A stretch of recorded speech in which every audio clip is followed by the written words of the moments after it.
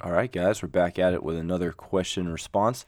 This question is timely, so I figured I'd answer that this week and push some of the other questions off to a few weeks from now. So here we go. The question is about deloads. We're having a deload week next week, and what that means and why we need to do it and all that fun stuff. So a deload week is kind of what it sounds like it is. You're going to take load off the bar, and really you're going to move the volume down. So your load and volume are what add up to get your results for sure, but also add up to build fatigue. And fatigue is a little bit different term maybe in exercise science than we would think of it in real life settings. So fatigue, normally we think about like you're just getting tired and you need to sit down or something like that. And this has the same meaning, but it's talking about more of a cumulative effect and how that affects your body over the course of a training cycle. So we've been running this training cycle for a while, and so we need to take some time away from the volume and intensities or load for a little bit to recover before we try to test maxes. So that's the purpose of the deload week and why it's happening.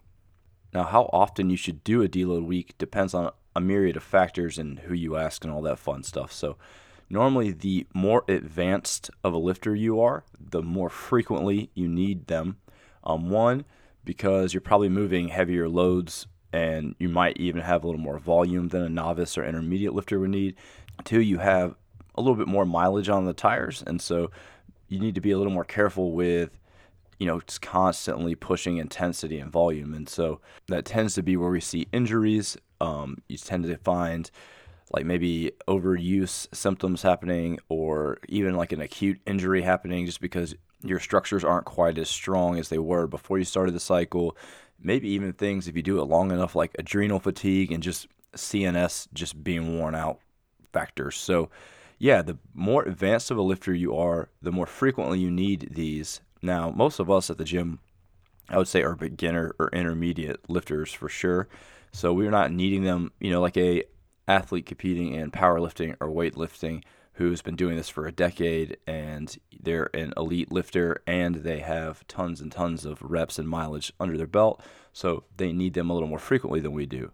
A question I could see someone thinking right now is that we don't always do these. So, if it only happens once or twice a year, why aren't we deloading more often? And the answer to that is more based on how CrossFit works versus powerlifting or weightlifting, or something that's a little more linear or undulating. It has a progressive manner to it that is structured. So in CrossFit, generally speaking here, there is some variance, or there's a lot of variance in the movements you're doing, and so you're not going to get to the point where you have an overuse issue with specific movements if the programming is done well and there's not too much over patterning of those movements. Now, we do a little more structured strength training than the average CrossFit gym does, probably. So we do have some of this built in more naturally.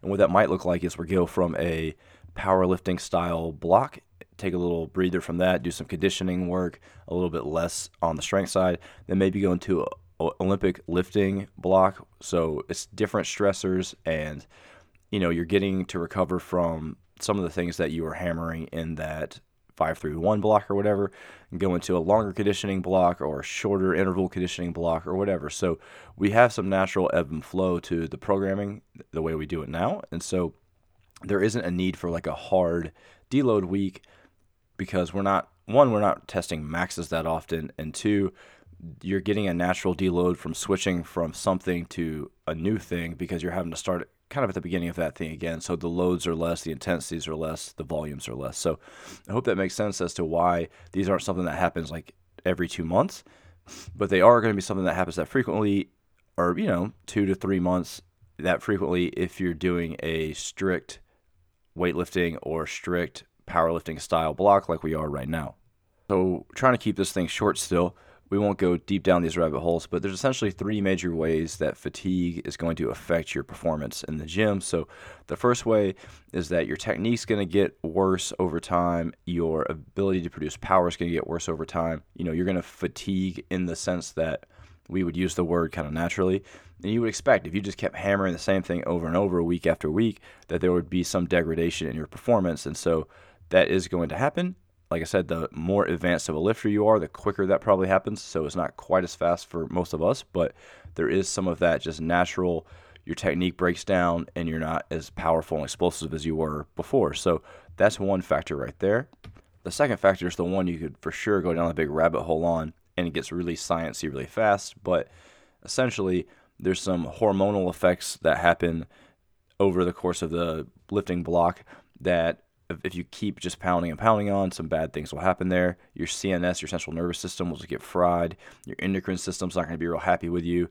Your hormone production won't be as good as it used to be. You can get into adrenal fatigue if you do this long enough. So those are all scary sounding things, hopefully, and you don't want to do them, even if you don't know what they mean. So yeah, just some bad things can happen to some of the major systems in your body if you keep hammering it with stress over time. So that is another reason why you would deload. The third one might be a little more marginal and not as big of a worry for us, and it depends who you ask how big of a deal it is, but the way that it works when you're lifting weights, you get micro tears in your muscles, and over time, those are going to get bigger and bigger, and so you're more likely to get a muscular tear and an injury if you don't give it some time to recover. Most of us probably aren't getting into a load, intensity, volume issue where that could be a problem. We're not squatting double body weight for doubles and triples for 10 total reps, multiple times a week or anything like that, where an elite level powerlifter or a high level weightlifter would do something like that. So it's less likely for that to be an issue for us, but that is also a possibility. If you go Google search, you'll see stuff on that.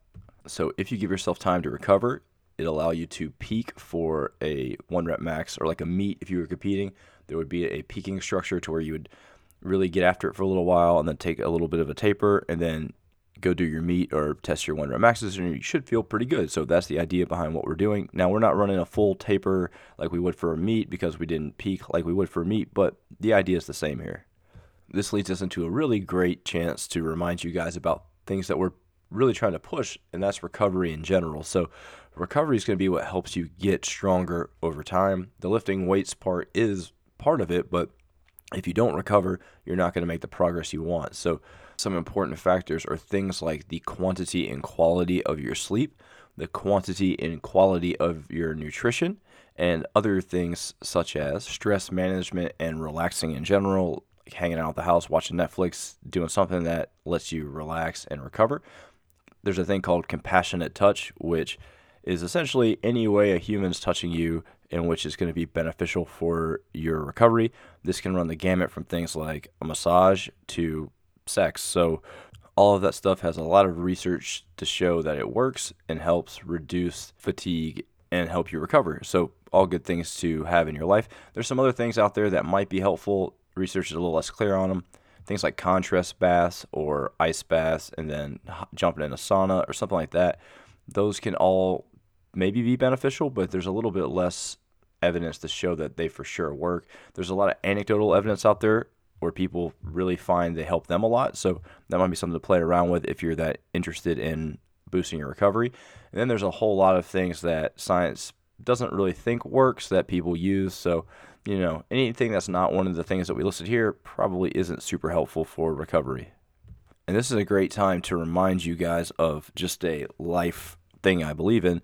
There are no free rides. So if you take an anti-inflammatory because you're sore to help reduce inflammation, you're going to be less sore. So yay, that was a success. But inflammation is the process your body uses to recover from things like lifting heavy.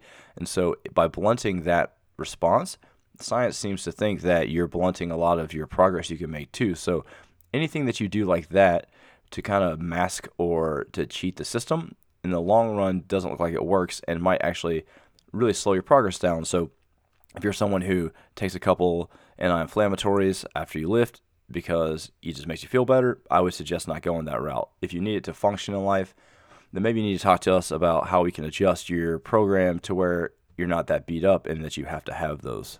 This is also why the contrast baths and definitely ice baths is a little more controversial because they work in a similar fashion, and so the research there is a little less clear on whether that's really hurting the progress you're making.